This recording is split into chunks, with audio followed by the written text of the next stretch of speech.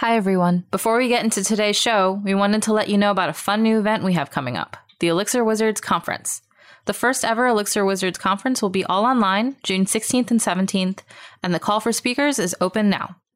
More details to come soon, but head on over to smr.tl/conf to learn more and submit your talk ideas. All right, now here's the season finale.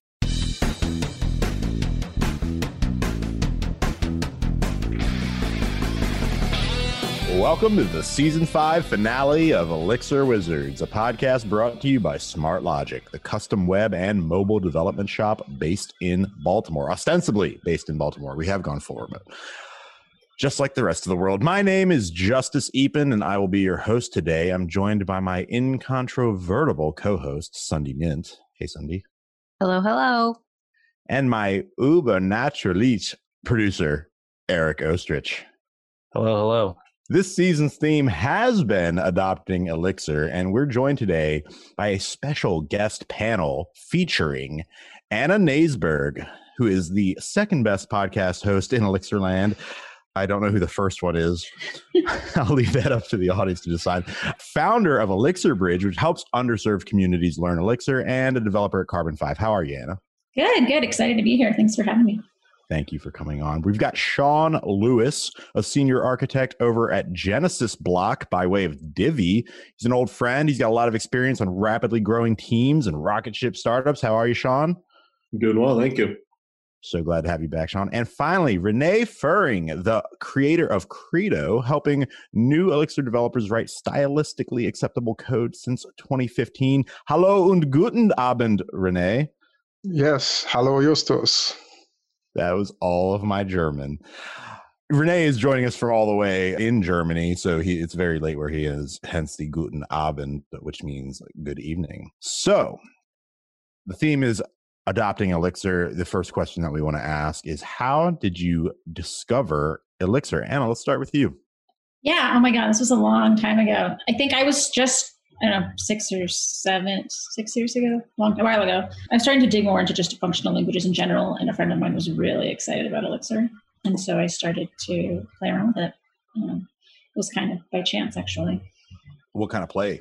Just started he was really excited about it. So we're like, oh, let's just build a toy project together. And it was really fun. It was really easy. I'd been doing a lot of Ruby and JavaScript stuff. And so it was fun to kind of explore a different ecosystem, a different way of writing code at that point in my career. And it was a positive experience. Do you want to name drop your friend and shout them out on the show? I don't think he listens to this show. Oh my gosh. Only because I don't know that he's doing much more Elixir these days. He's at Amazon doing some infrastructure stuff. That's the only reason I say that. Rock and roll. We're going to ask what's changed since that time, but I first want to hear from Renee. How did you discover Elixir, Renee? So also a couple of years ago, I wanted to learn a new programming language. And after some searching, my colleague and mentor suggested Elixir because, in his words, there's little difference in Go and Ruby and C++ conceptually. Those are all object-oriented programming languages. And he basically told me, if you want to actually learn something new with an emphasis on the learn and not the new, then you should try a paradigm shift and look at functional programming. And I wish I could say, and that's what I did, and I never looked back, but I still get paid for the occasional JavaScript snippet. I want to say, don't we all? I don't know if that's true, but basically. That's true. I think Eric pays to avoid writing JavaScript. Sean, what about you? Do you remember how you discovered Elixir? I got my start in my career in Ruby and Python, and primarily Ruby. And a lot of the Rubyists at the time, they were looking at Elixir kind of in its grassroots movement as a transition away from Rails and over to Phoenix. And this was way back in the day. So this was 2013. Yeah, Elixir was pretty new around the time. And so when I was making a job transition, I ended up working in Go for a while. But while I was picking up Go, I was like, I might as well learn Elixir because it's pretty similar to Ruby at the time. So that's kind of how I picked it up. Picking up one language, why not learn a second at the same time? I get them confused depending on which one I'm writing in at the time. So it's fun. Rock and roll. The second question I want to ask is about how it's changed since you guys got into the community. And so if you could just all go through, the biggest change or the one that stands out to you the most, maybe the one that has caused you the most headaches, that would be interesting to learn about. So I may have just been really new to programming at the time, but I distinctly remember Elixir not having enum yet when I learned it. And so you had to manually head tail through everything. And then you had to have recursion built in because you didn't really have any loops built in for you as a first-class citizen of the language. So it really forced you down the functional paradigm back in the day, whereas now you can really just iterate through everything with enum and move on with your life. So it's very interesting that since then, that's changed a lot. That's fascinating. Yeah, I don't know that we started before enum was a thing. So I think everyone at SmartLogic has always had that. And I can't imagine anything different. Yeah, and I remember learning head tail as like a party trick. Oh, totally. Yeah, I could be completely mistaken here, and I may have just not read the manual properly, but I distinctly remember wanting to do loops and not being able to do loops and having to use recursion back in like 2013. I remember that, being confused about that. Yeah. I appreciate that. Okay, I felt a little crazy for a minute. Renee, biggest change since you started writing Elixir? That's a great question. I think dealing with dates has gotten both simpler and more frustrating because we still don't have all the things in the standard library that I would wish or hope for. What do you hope for with date time manipulation? Like, is there somebody that does it or some language that does it really well that you can point to as a good example? That's a trick question. No, just the other day I was working on Credo 1.6 where we have a very small portion that involves reading a date, and now I'm left with either using Timex as a dependency or implementing the relevant functions on my own. And I just the other day thought, okay, that may be the last thing that I'm missing from the standard library, because quite frankly, everything else has gotten so much better. I also don't recall the enum-less dates. I've built my first Elixir project in around the summer of 2014, and enum was definitely there. But there's so much that has changed in that 7 years. And without sounding too rosy, but I think like 9 out of 10 things have changed for the better. Oh, I want to hear about that first project, and I will ask everyone else that same question too. So, but Renee, what was that first project in 2014? So I got interested in Elixir through that colleague, and for me, I had a niche project in the Ruby ecosystem called Inch, which is a documentation analysis tool, and that was quite a fun starting point for me in Elixir to just implement the same functionality in a completely different style and paradigm. And it also involved a good amount of pipes and pattern matching. So it was a really cool starting project. I think you might be calling Inch a niche project. At least, like I remember stumbling across it when we were still primarily Ruby and setting up our one open source app for it. So I think you can probably give yourself a little more credit there. I'm not sure how to react to that. Thank you. Anna, have you thought of what's changed for you? Oh, yeah. I mean, I think to Renee's point, I think a lot has changed. I was just thinking about that, especially in the context of Elixir Bridge, because I've invested so much time with that. And I was thinking back to when we first started and creating the curriculum and how painful it was to even just make it easy for us to deploy a simple application. This was many, many years ago. And so the deployment infrastructure has probably gotten so much better and so much easier. And as far as first applications, I was really interested in, back in the first wave, it's going to sound terrible and people are going to judge me, but I was really interested in crypto things. And so trying to essentially build out, as I was learning the concepts of OTP, I was able to kind of build out effectively a fake blockchain ecosystem using gen servers, et cetera. So it was an interesting learning opportunity.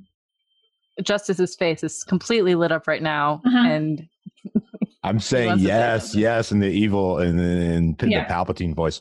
Sean, do you want to both tell us about your first project and defend crypto? Oh, absolutely. How much time do you have? We're here all day, buddy. My first project, it was actually comparing performance between Go at the time and Elixir at the time. And I wrote a ball clock in Elixir and I wrote a ball clock in Go. And I used gen servers and agents to store the state of each ball in each cube. And for those of you who don't know what a ball clock is essentially just keep track of a certain amount of balls in a handful of cues, and they're supposed to represent like seconds, minutes, and hours. And then if you count them all up, you can figure out what time it is. So it's And an at that abacus time- for time. Yeah, exactly. But it's really fun. It's really interesting because it's deterministic or it's probabilistic. And so you can know, like, if you and I both have a ball clock, they should have the exact same state and the exact same balls in the exact same positions after, 40 days. So in order to, it's very easy to test if someone did their ball clock correctly or if it's performant out to, 100 days from now. So it's a very interesting problem to solve with new languages, and it's kind of my favorite one to go to. So, yeah. Do you want to That's defend interesting. crypto? Oh, defend crypto. I guess. What am I defending it from? I don't know. Anna implied that she would get a bad look if people knew she was interested in crypto. I was at the time. I mean, I happen to have, we do consulting, so I've worked on a couple of crypto projects since. I think it can be controversial. What's your okay. hottest altcoin? Political and, climate standpoint. My hottest altcoin, I'm so not paying attention right now. Like, Me neither. Yeah, I think that's interesting because especially this year, I think crypto's become more of a household name, whereas it's kind of been a black sheep pretty much any other year other than 2020, like late 2020 and early 2021. Totally. So it's really interesting to see it kind of grow out of being this hacker-only scam thing into something where PayPal is buying into it and other large companies are purchasing swaths of crypto in order to facilitate cryptocurrency payments. It's very interesting. it is interesting. There is some controversy, which is why I don't know how folks feel about it. which is why I am not. I arguing qualified. controversy. No, I am not. I agree. What's the deal with Elixirium? Has anyone got the updates there? No. Oh, I don't remember think a I talk. heard of it, but that's a great name. I think it was ElixirConf 2018 when I spoke but didn't MC, and a young man, I think he was like 18, did a lightning talk on his Ethereum but in Elixir clone. And it I seems feel like there are a couple projects out there that are doing something, or there were a few years ago. I'm not as up to date on that now, but there were a couple projects that were trying to leverage Elixir. There's a Ethereum X RPC Elixir client for the Ethereum blockchain. Oh, There's something called Mana, I guess now. I don't know if it evolved to be a Ethereum blockchain client. Mana, like food from heaven. Yes, MANA. Okay. All right. Let's move on. I'm a crypto fan, so I'm not judging you. Don't worry about it. okay. I appreciate it. And if anyone's judging me, I don't care. So, talking about those early projects, I mean, the theme of the season has been adopting Elixir. I think one big question that comes up constantly is how do you persuade stakeholders? Does anyone have an immediate reaction to this idea of persuading stakeholders on the question of Elixir adoption? Sean's nodding his head vigorously. Yeah, I mean, I guess my main selling points for Elixir is going to be walking the fine line between like developer productivity and developer happiness, and honestly performance, if that's something you can trade off, right? Having been from Ruby land, I'm sure it's better these days, but we spent a lot of money on infrastructure just to handle a Rails app at scale. And it was not cheap, right? We had to spin up a DevOps team to deal with the myriad issues you get with Rails in production, methods on nil everywhere. Yeah, it's very my fun. life. Yeah, you end up you're always trying to optimize for one of these functions. And I think Elixir does a really good job about walking the line between happiness, ease of maintainability, and then also the performance side. So you can deploy it to production and be happy with it. Your engineers are going to be happy writing it. And I don't think it's that difficult to pick up either. So I think it's a pretty easy sell in that direction. Renee's raising his eyebrows, like the word easy. So I think this goes into the same direction, but in a not so technical way. I think arguments based on immediate benefits seem to work much better than promising better scalability once you have to scale up and once your startup reaches internet scale. So, for example, showing how you build a so-called self-healing system that actually works and avoids lots of the headaches that we all know can be more effective than talking about hot code swapping and zero downtime deployments. So sometimes the pro Elixir list is just the checkboxes from the Beam, like hot code swapping, but I don't know anybody who's done that successfully or uses that. routinely. Mm-hmm. Yeah. So zero downtime deployment is also something that really big jobs need, but most operations can live with like 3 seconds of downtime. So just showing that you can also have immediate benefits, for example, just saving on server cost. You need 5 servers today. We were a Rails shop. I was at a Rails shop before as well. And with Elixir, you maybe just need 2. And that might not be huge savings, but that are benefits that you can reap today and not in the distant future when you need to scale up and, we would need fewer servers once we hit product market fit. Anna, you're nodding your head. What are your thoughts there? Yeah, I agree with a lot of that. I mean, most of my work has been with clients because I've been in consulting for a while now. And it's hard, especially with, if you're working with smaller companies or smaller startups, right? Like scale is something that it's really actually not, they shouldn't even be worried about yet, right? If they're still looking for product market fit or they're still trying to ramp up in tech, et cetera. And so the immediate benefits, what they might get, and especially like costs are, I think, a big selling point. So just so I'm clear, what I'm hearing is that you guys have found that the argument around immediate benefits is more effective at persuading stakeholders. And I mean, because I just have a hard time, like obviously the ability to scale easily is like a prerequisite to being a successful startup, right? Like Instagram was able to scale so quickly and it was, with eight employees type of thing, right? Am I understanding this correctly, the argument? I think it depends on the context that maybe we're working in. For the context that I'm working in, that was a more persuasive argument, right? I imagine if you're at a larger company that has other concerns around scale, or a growth company, right, that's really trying to move to scale quickly, that they have other concerns. Because I think like whatever software we're working with consistently, right, there are always trade-offs, right? And it always depends on the context.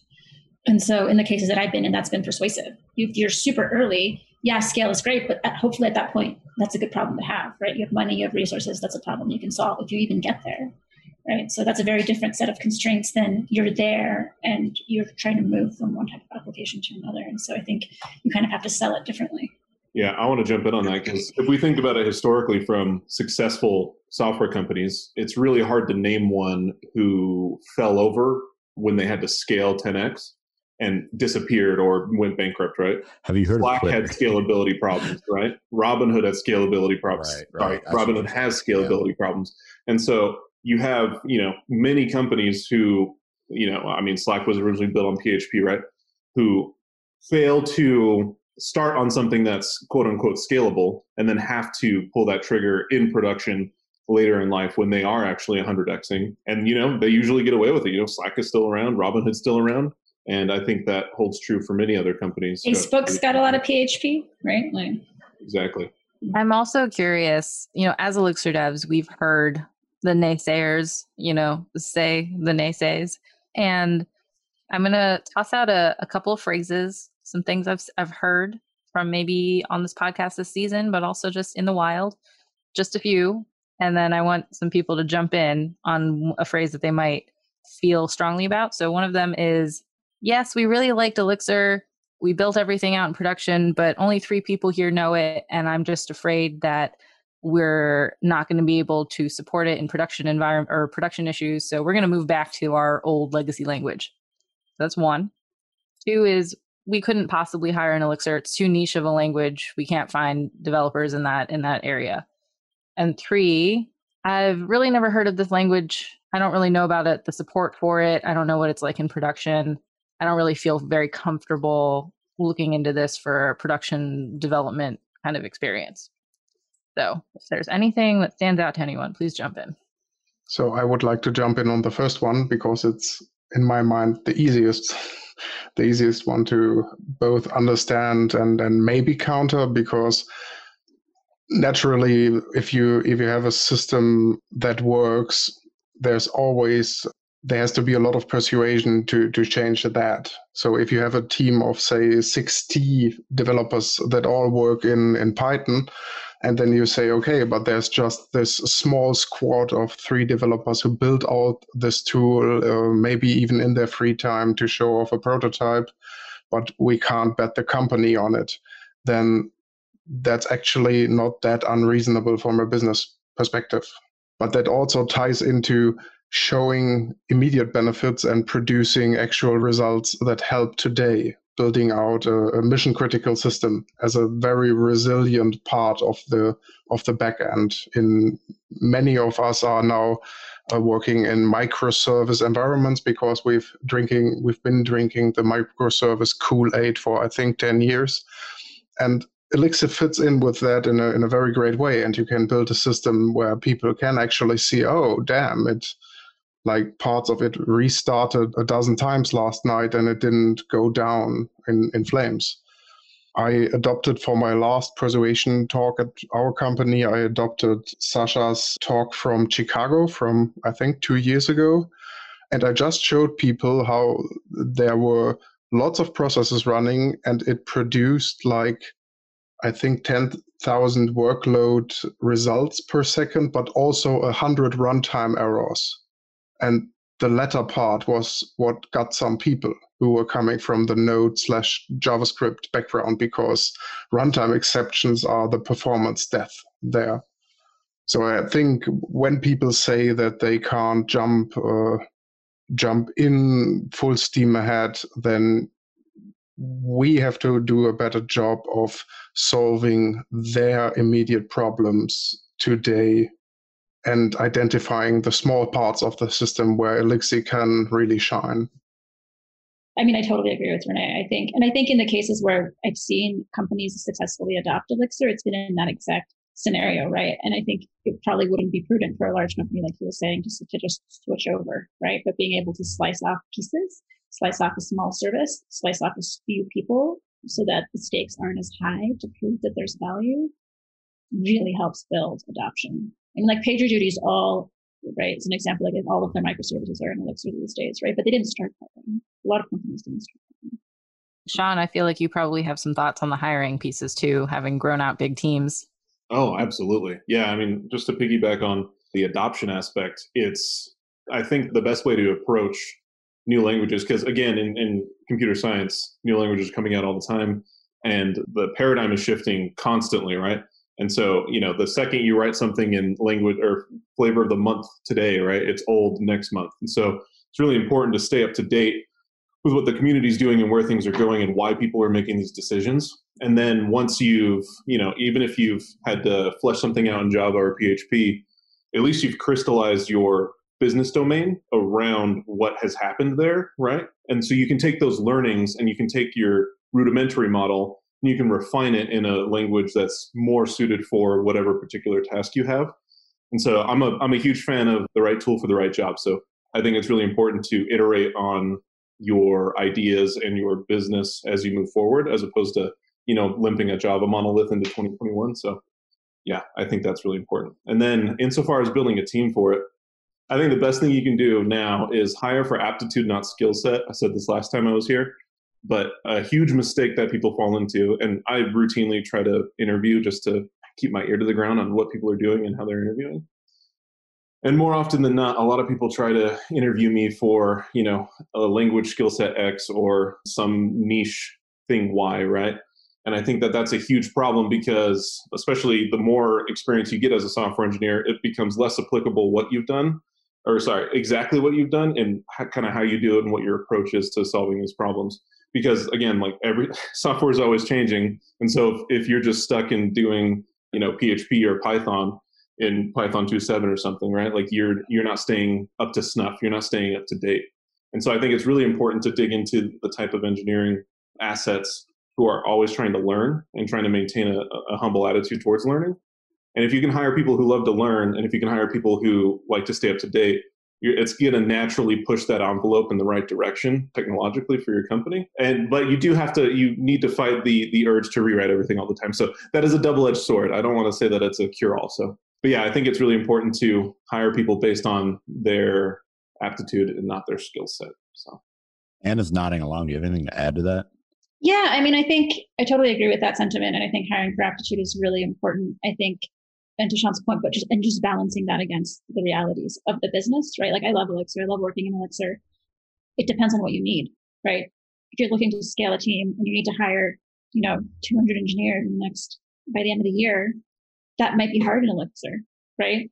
And depending on how quickly you need to move and train those people, right? So I think Sean's approach is right. And if you're in that scenario, and most of the time, hopefully we are in that scenario where we can't just hire for aptitude and we can choose the right tool for the right job, but that's not always the case, right? So hiring is hard. But I think if people at your company are excited, right? If you have at least a couple people who are excited, who already have some experience, who can hold the torch, and you have somebody moving that forward, you can, I mean, again, it's like anything else, it's a learnable skill. So it kind of just depends on where you are. I work with, we teach a lot of young people early in their career, not only necessarily young, but people who are early in their career. And I was always asking them, well, maybe I'll do boot camp. Maybe I'm going to try and get my first programming job. I'm trying to switch careers. Like, should I learn Elixir? And it's actually a hard question to answer. I feel like now I've become more comfortable saying there are more jobs. But 2 or 3 years ago, it was like, I love that you're learning this language.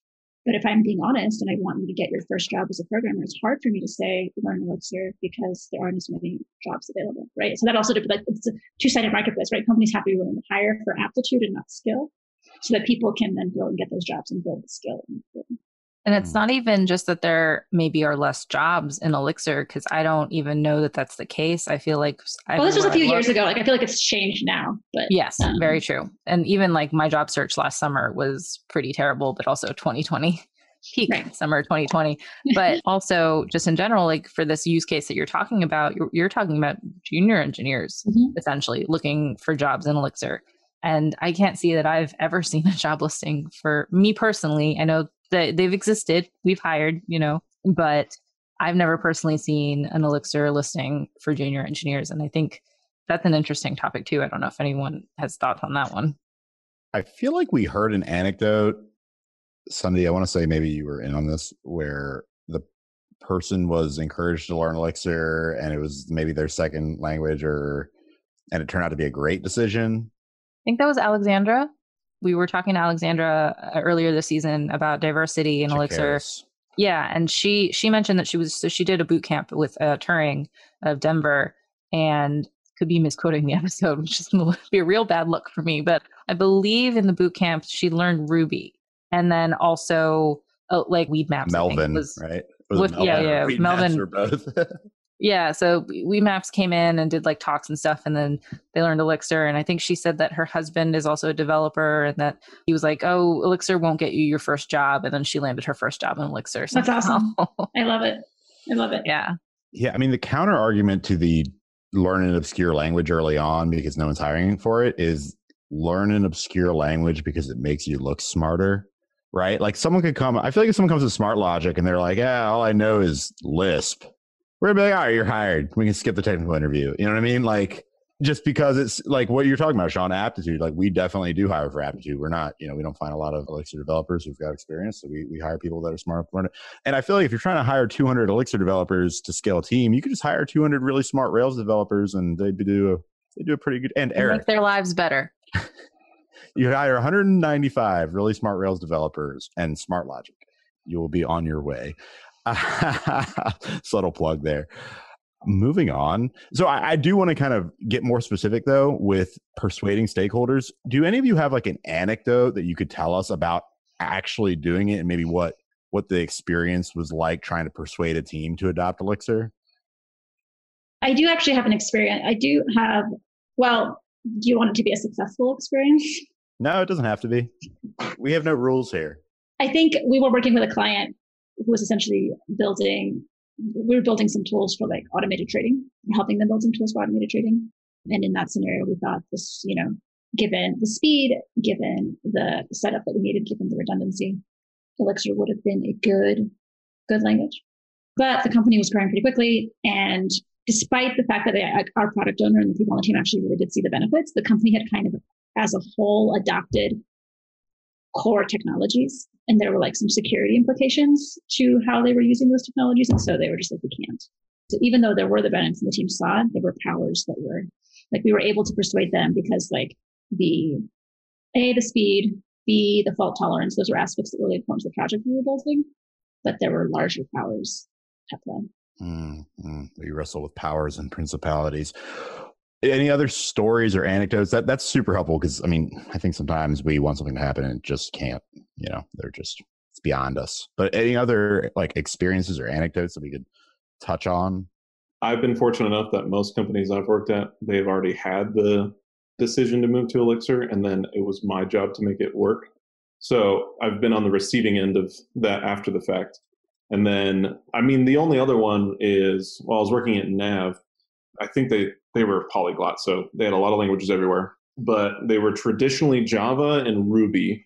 And I think they started to branch away from Ruby into Elixir primarily because they had to design this very complex like rules engine to satisfy a myriad different like configurations for like a customer and like a business to configure ways that people can like consume credit offers and things like that. And so, but it's so dynamic that I think it lent itself really well to something that's not as static.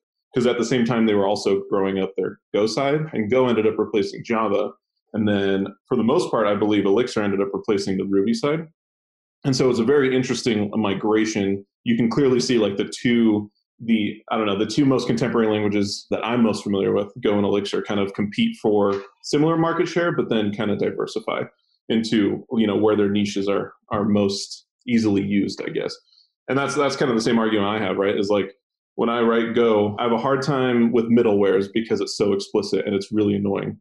But going like with Elixir, middleware is so nice, right? And there's so many things that are handled for you that I can do a lot in a little amount of time. Whereas with Go, it ends up being a lot more pedantic, is how I like to call it. So yeah, I think it's really interesting to see that migration. And it was a very clear path for the company, and they ended up building out that Elixir team even further. And that Elixir team's still going strong. So yeah, it's pretty interesting to watch it migrate from Ruby to Elixir and stay that way. So I'm also curious about another thing that's just a little more on the fun side. We're all developers. We usually have friends who are also developers in other languages in the situations where we're just hanging out, chatting, and they're like, how's work? You're working in Elixir. How's that?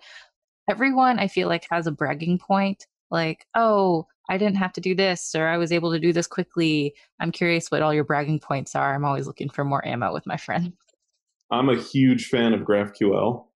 And again, this is where Go falls apart, at least several years ago when I was doing GraphQL and Go. And it's kind of the same issue, right? It's so static. It's kind of really difficult to adopt a flexible schema to your very static structs in Go. And that's why it's so nice to deal with GraphQL and Elixir, because everything's a lot easier to massage. And so again, like you can spin up a very complex absent schema and, ship it that same day. And it's just super easy to use. It's well documented because it's GraphQL.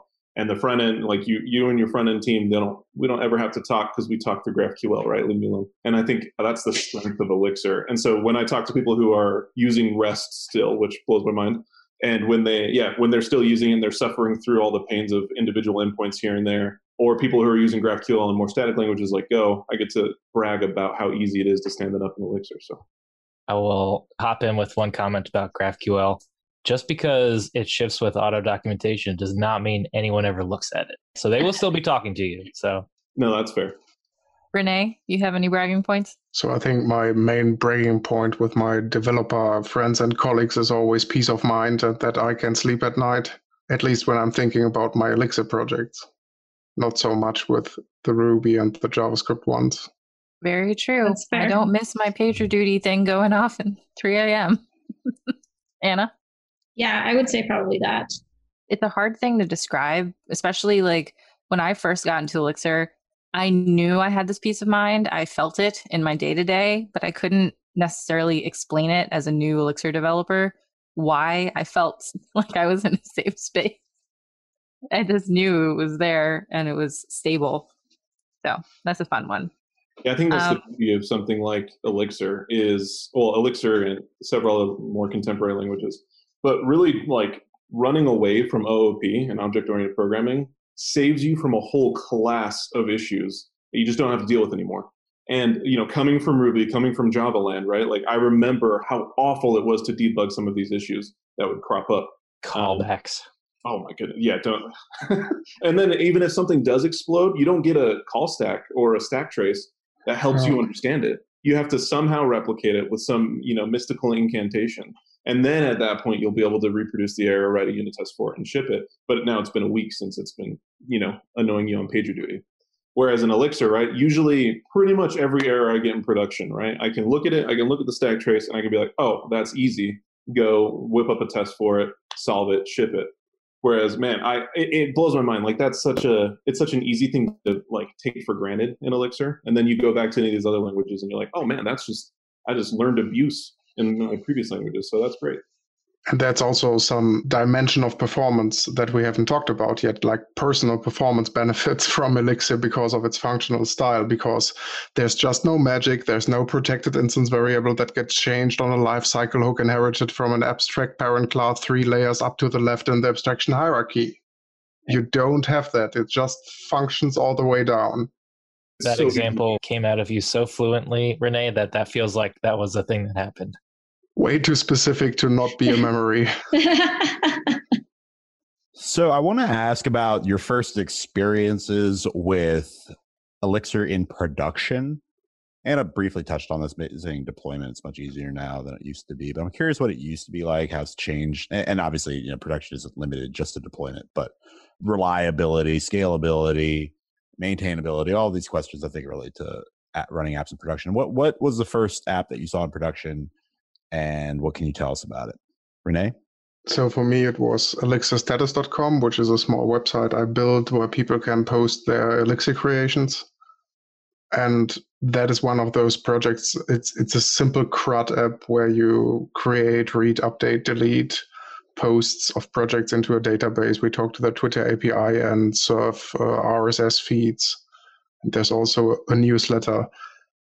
But I can tell you with, for example, Ruby projects, that would not have meant that I wouldn't have run into weird corner cases anyhow because of, for example, active record callback things.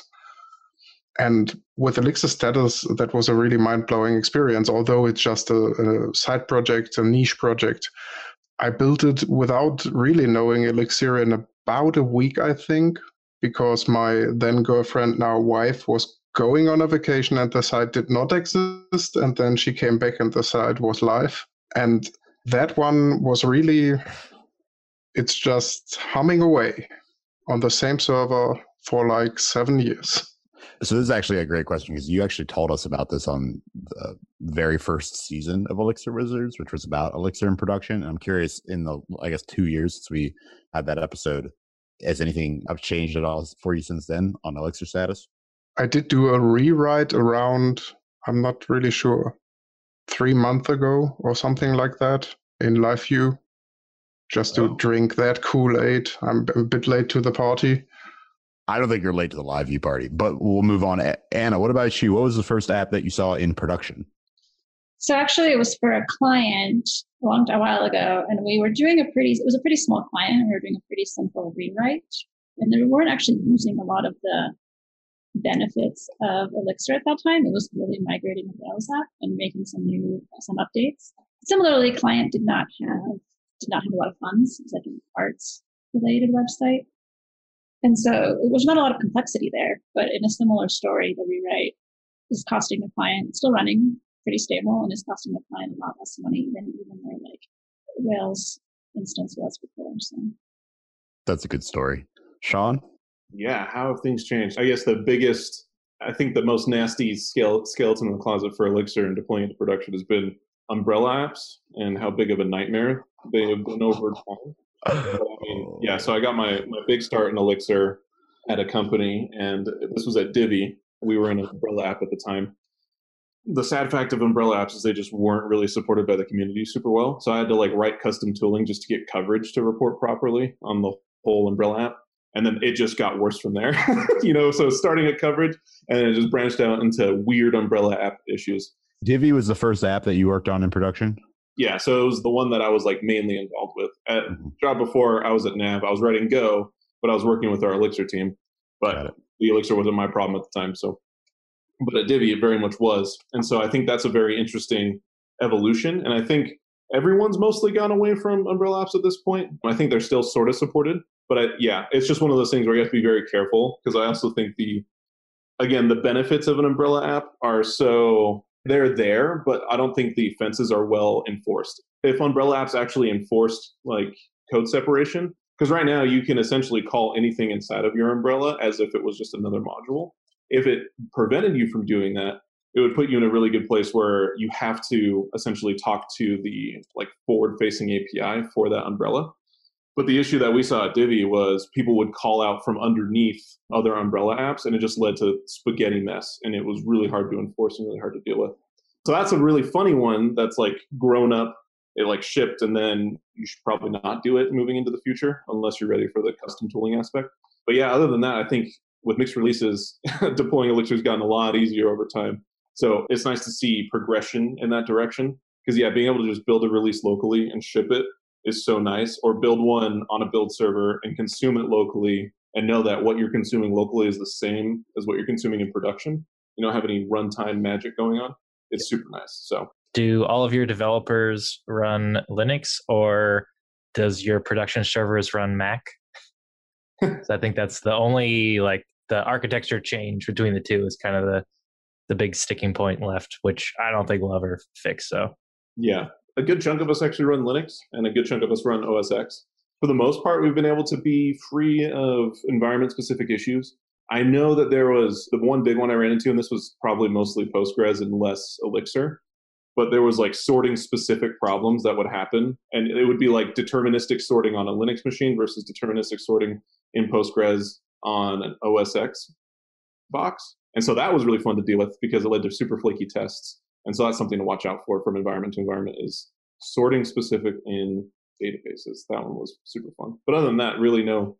Just to clarify my statement, it's the built release will only run on the architecture that it was built for. So that's like if you build it on locally on your Mac, which is probably what most people have, you can't run that in a Linux production. So that's the one thing. Also, just because this bit me once before, if you do have a Linux machine locally, say you have an Arch machine and Arch likes to upgrade OpenSSL fairly early and often, and your server is Ubuntu, which doesn't like to upgrade, you might not be able to run your release one day because of OpenSSL versions. So keep that in your back pocket.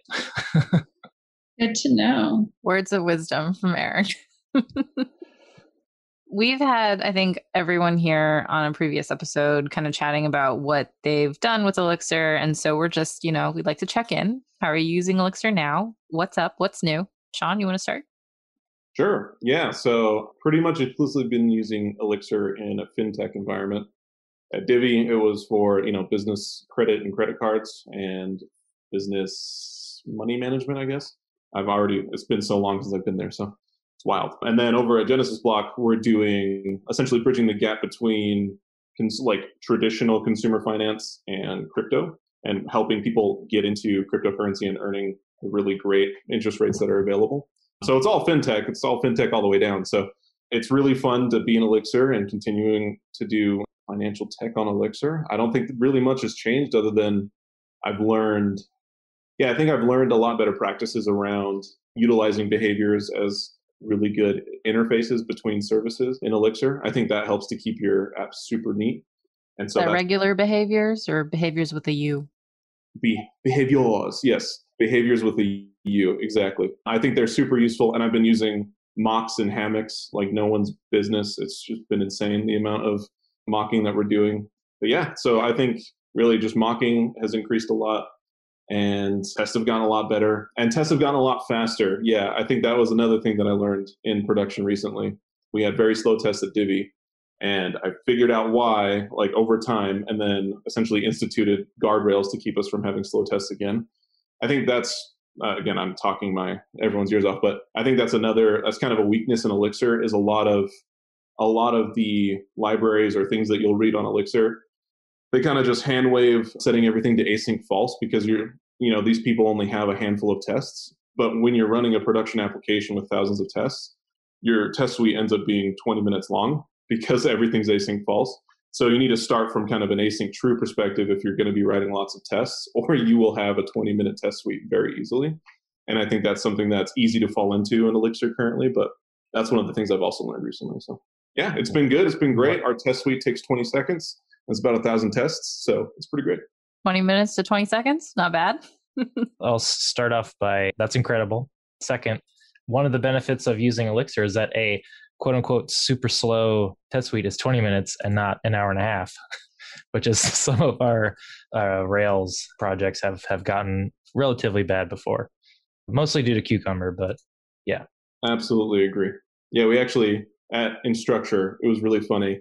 We essentially had a small team built out, and their whole job was essentially to write Jenkins automation to try and optimize price points on AWS containers or AWS EC2 hosts, just because of how expensive it was for us to run our test suites and deploy our Rails app. It was cost efficient to have a team to like really try and squeeze every penny out of, buying those EC2 instances. So that was really fun. I am in a state of shock. Anna, what are you working on these days that you're allowed to share with us? My current project I actually can't really talk about, but it's not an Elixir, so it doesn't matter. And I've been on it for a little while. So the only real work I'm doing in Elixir these days is mostly, we kind of stopped Elixir Bridge stuff during the pandemic. Both of us got really busy and just stopped. But we're recently starting to revive it, which is requiring just a revamp of it. It's been a while, so a revamp of the entire. You say both of us? Who's the other person? So the person I'm doing it with is Matt Mills. He's a friend of mine who started Elixir Bridge with me. And so we recently talked about and starting to think about revamping, which is going to require a whole rewrite because it's been a while. And the language and the ecosystem have changed quite a bit. Do you need some help with Elixir Bridge? Is this a good place to plug for, volunteers to kind of contribute, or is it just something you've got to work out on your own first? Totally. I mean, I think soon we will. I don't think we will need help soon. Maybe not quite yet, but yeah, at some point we will probably need help. Just anybody who's written anything like that knows the amount of effort it takes. So. I'll say what I was going to ask for the next question, actually, because I want to hear from Renee what he's working on these days. Yeah, so in my day job, we're using Elixir in a couple of internal systems that relate to the administrative tasks of the company. And last year, we built a prototype of something that might become a value-added service on one of our products in the future, but which I can't talk about here. And in open source and Credo land, I also experienced the amazing test fastness of Elixir with async tests, because the full Credo test suite, which actually does end-to-end integration tests that runs all commands, which includes even setting up a Git repo and then doing the new mix Credo diff thing, takes about 20 to 24 seconds, which led me to mix alias test fast to exclude those checks because 20 seconds is way too long for a test suite in Elixir land. Renee, could you touch a little bit on how Credo might be useful to either new Elixir developers or teams that are trying to train new Elixir developers, or just Elixir adoption in general? So I think the main selling point of Credo has always been that Credo tries to be a mentor rather than a supervisor who tells you how to do it and that you should do it, or yells at you if you don't do it, but rather tries to explain its reasoning and give you a choice to make an informed decision. And from the feedback I'm getting, this has been, let's say, to not be corrected later, wildly successful, definitely not a niche project. And people had great success onboarding new developers. And I think the next frontier for Credo will be to enhance the experience of introducing Credo to existing projects, because we have now, like Sean pointed out, we actually have legacy Elixir projects today. And if I wanted to introduce Credo to one of those, I think I could need a bit more help. I would want to do something like, come on, Credo, let's just move forward from this point in time or from this commit and just tell me what's been getting worse since then. Because everybody who's been active in Ruby and Rails knows when they try to introduce Rubocop to a legacy code base and you get these 1,800 Rubocop warnings, and then you're simply left with a decision to just stop using Rubocop or edit a 800-line config file. Yeah, I got to jump in here because Renee has saved me so much time. And I mean, all the organizations I've been in, so much time on bike shedding and silly discussions on style or how we should do X or how we should do Y. It's just so nice to have it enforced in Credo. We have a really, really strict Credo config. In fact, I was hunting around in current master Credo. I was like, ooh, what new strictness do you guys have? I want to pull it in.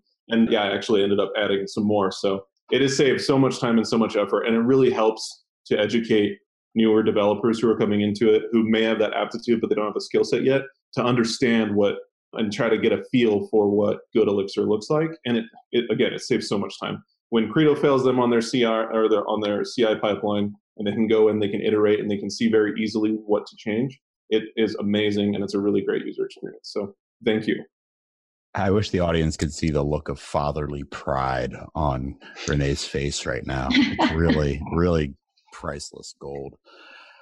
The next question is specifically for Anna, because I want to know about how to make Elixir accessible to entry-level programmers. So either people who are trying to teach themselves how to program, or maybe right out of college, and so they've got, you know, a lot of sort of adjacent knowledge but aren't really productive yet.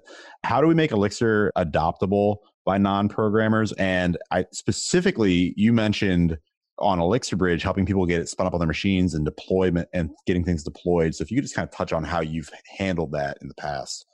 Yeah, I mean, what do you mean by non-programmers? So people who are like learning to program? Yeah, I'm imagining, you know, the person that's prepping for a boot camp, or, you know, maybe slightly ahead of that would be the person that just graduated with a CS degree. So. Right. Well, especially for the folks that are just new to programming. I mean, I think we've tried. I can't say that we've always been successful, but to their credit, Rails Bridge, right, which is what Elixir Bridge is modeled after, did a really good job of like very much step-by-step tutorials and explaining the things that seem, especially after you've been programming for not even very long, seem intuitive, right? I think the hard part with writing this curriculum is making sure that you explain all of the pieces that might seem like a given, so that people can. We've tried to make them accessible in a way of making sure people could follow them on their own, like not having to come to a workshop, not having to have somebody explain them, but really having them be step-by-step enough so that we are essentially trying our best to write out exactly what is happening, to give them like an understanding, not just do these things, but like an understanding of what's happening, and trying to provide as many like real world, which is why I want to read the group little dated analogies of like what they can compare it to. This is why like in-person workshops are easier, is when you have a conversation, you can provide an analogy that somebody can relate to based on their current understanding or context, right? In their experience, that usually helps them relate and understand the concept. It's harder when it's in writing, but that's kind of what we've tried to do. Oh, I had a quote from somebody on the difference between learning by analogy and learning from first principles, but I don't remember it right now. Do you have a specific example in mind when you talk about some of these kind of stumbling blocks that people have getting spun up on Elixir? I think like a big stumbling block that really early on, like pattern matching, which seems great and intuitive, right, is a big stumbling block. Mostly because it's not exactly the same thing as, right, it's not assignment, right? And so if you're coming from a different language like Ruby, you're like, oh, I'm just assigning a variable in memory, right?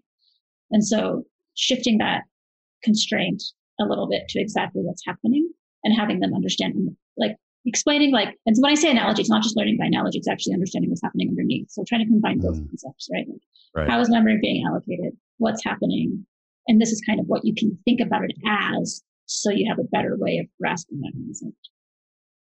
I'm getting notes from Eric right now. I don't know if he wants me to, but he's talking about, and this is, I think, true for myself personally, which was early on learning, the terminal is a huge stumbling block.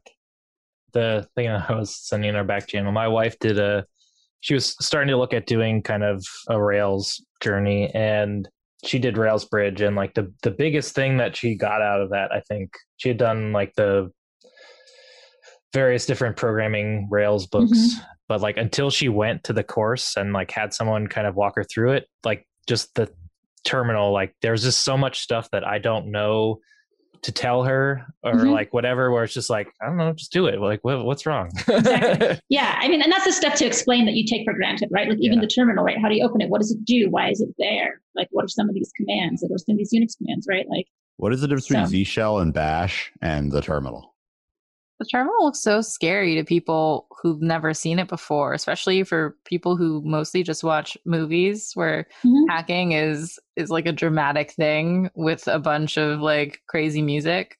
And it's just always a really interesting time to show somebody a terminal for the first time when it's really, you're just running your test suite. But an interesting thing about that, though, it's so day to day for us because it's just a tool that we use. But for folks that are just starting out, just empowering them to even be able to do a few things. Because some of these people who maybe don't feel confident in that they would even be able to learn programming or are super intimidated by it, it can be a strangely like a super empowering moment in the workshops. So to Eric's point. Yeah, we just all have to remember that the NCIS scene where it's Yes. 2 people, 1 keyboard. Always 2 people, 1 keyboard. I think we referenced that, Go versus Elixir talk at one point. And it's a funny reference. Sean, do you Yeah, have anything to add on this question of helping like brand new programmers learn? Specifically, how do you learn to program with Elixir? Absolutely. I think the best you can do, and something that's so easily overlooked, especially for impatient people like myself, is it's easy to jump onto their keyboard and start doing it for them, right? But honestly, the discipline of watching them attempt and then iterating through their attempt is really how you cement this knowledge for people. Doing it for them is not going to help them learn. Very few people are quick enough or even understand what a terminal wizard is doing to sit there and pick up whatever the heck magic you're weaving in Vim and on your terminal and all that fancy stuff. So I think the discipline of sitting down as an experienced engineer with someone who's less experienced and just trying to get them to do what you would do with your hands with their hands, and being very empathetic to their learning process and their journey there, and trying to explain everything as excruciatingly simple as possible in whatever terms that they understand. I think that's the best thing you can do for new people on any language, and especially on Elixir. So Renee, I want to ask you kind of a similar question. You kind of already touched about on how Credo can be helpful to an emerging developer, but I'm curious just from your personal experience, learning Elixir, developing on Credo, and specifically, Sean was talking a little bit about training new folks. I want to know about resources for autodidacts. What are we missing in the community for those people? I'm not really sure that we're missing all that much. So the question is always if we want to talk about training novice programmers who don't have all those concepts of object-oriented programming in their head, like the base class is an animal, but that's an abstract class, and then we have a dog and a cat and all that, quite frankly, nonsense. But if you have people who are not tarnished by this notion and who just can accept that every computer program is data in and transform and data out, I'm not sure that Elixir is that hard to adopt in comparison to Ruby or Python. And on the other hand, the terminal is really a scary tool, even for people who have been programmers for 10 years in some cases. If you're used to an IDE that does everything for you, the terminal is this thing where you know those 3 Git commands and that's it. Great. We do want to, wrap up here, and we actually have a fun question, not Elixir related, for all 3 of you. If you weren't a programmer, what would you be? Let's start with Anna, because she has the most confused face on. I was thinking of this. Well, I almost went to medical school, literally. People say they go to medical school. They're like, oh, I almost went. I literally almost went. And so you got in, you signed up, you were about to go, and then I didn't before you got on your yeah. bus. Yeah, I was about to go and I just didn't go for reasons, but probably something related to healthcare. It's something I still care about. Healthcare and tech is something I'm super interested in. It's just hard in the US to get things done, this regulation, etc. So something like that, maybe. Fun. Renee? So do you mean a job outside of IT, or which other job in IT I would have if I weren't a programmer?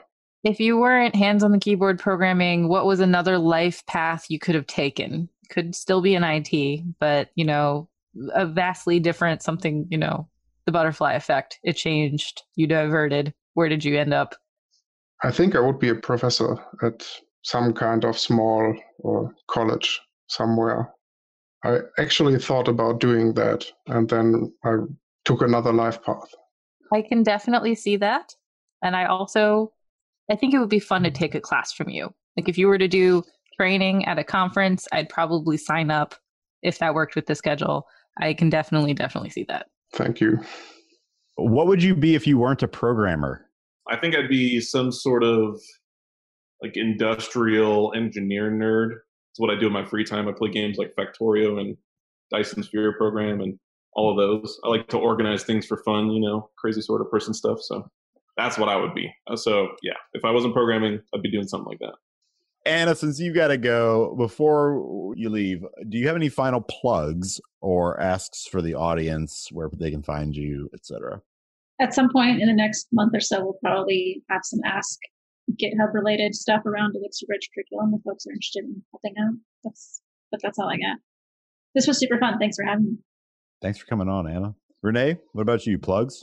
only the usual. Credo benefits from all contribution it gets. Just have a look at the current list of issues, submit a proposal or for a new feature on the proposal repo, and watch out for Credo 1.6, which should probably drop in April. Any plugs, Sean? Oh, yeah. I'm working at Genesis Block right now. It's great because it's all Elixir on the back end. So if you're interested, hit me up on LinkedIn, or you can also apply through genesisblock.com. So yeah, let me know. It's a great company to work for. We're very inclusive and diverse. I think we have almost half of our engineers are women, which is pretty crazy, especially for Utah. Sorry. It's a low bar, but in Utah, it's even a lower bar. So, but yeah, if you're interested, hit me up on LinkedIn. Just let me know that you're coming from the Elixir Wizards podcast, and yeah, let's chat. But yeah, we're always hiring, and it's a really great place to work, and it's all in Elixir, so what's not to like? Cool. That's it for this episode, this season 5 finale of Elixir Wizards. Thank you again to our guests, Anna Naisberg, Sean Lewis, and Renee Furing, my co-hosts, Sunday Mint, and my producer, Eric Ostrich. Once again, I am Justice Epen. Elixir Wizards is a SmartLogic podcast, and here at SmartLogic, we're always looking to take on new projects, building web apps in Elixir, Rails, React, infrastructure projects using Kubernetes, and mobile apps using React Native. We'd love to hear from you if you have a project we can help you with.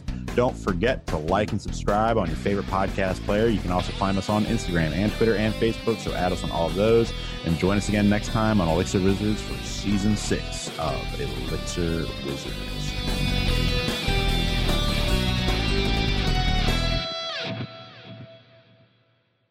The great disappearing Sean Lewis. Yeah. So what would Sean be if he wasn't a developer? Well, probably a crypto billionaire.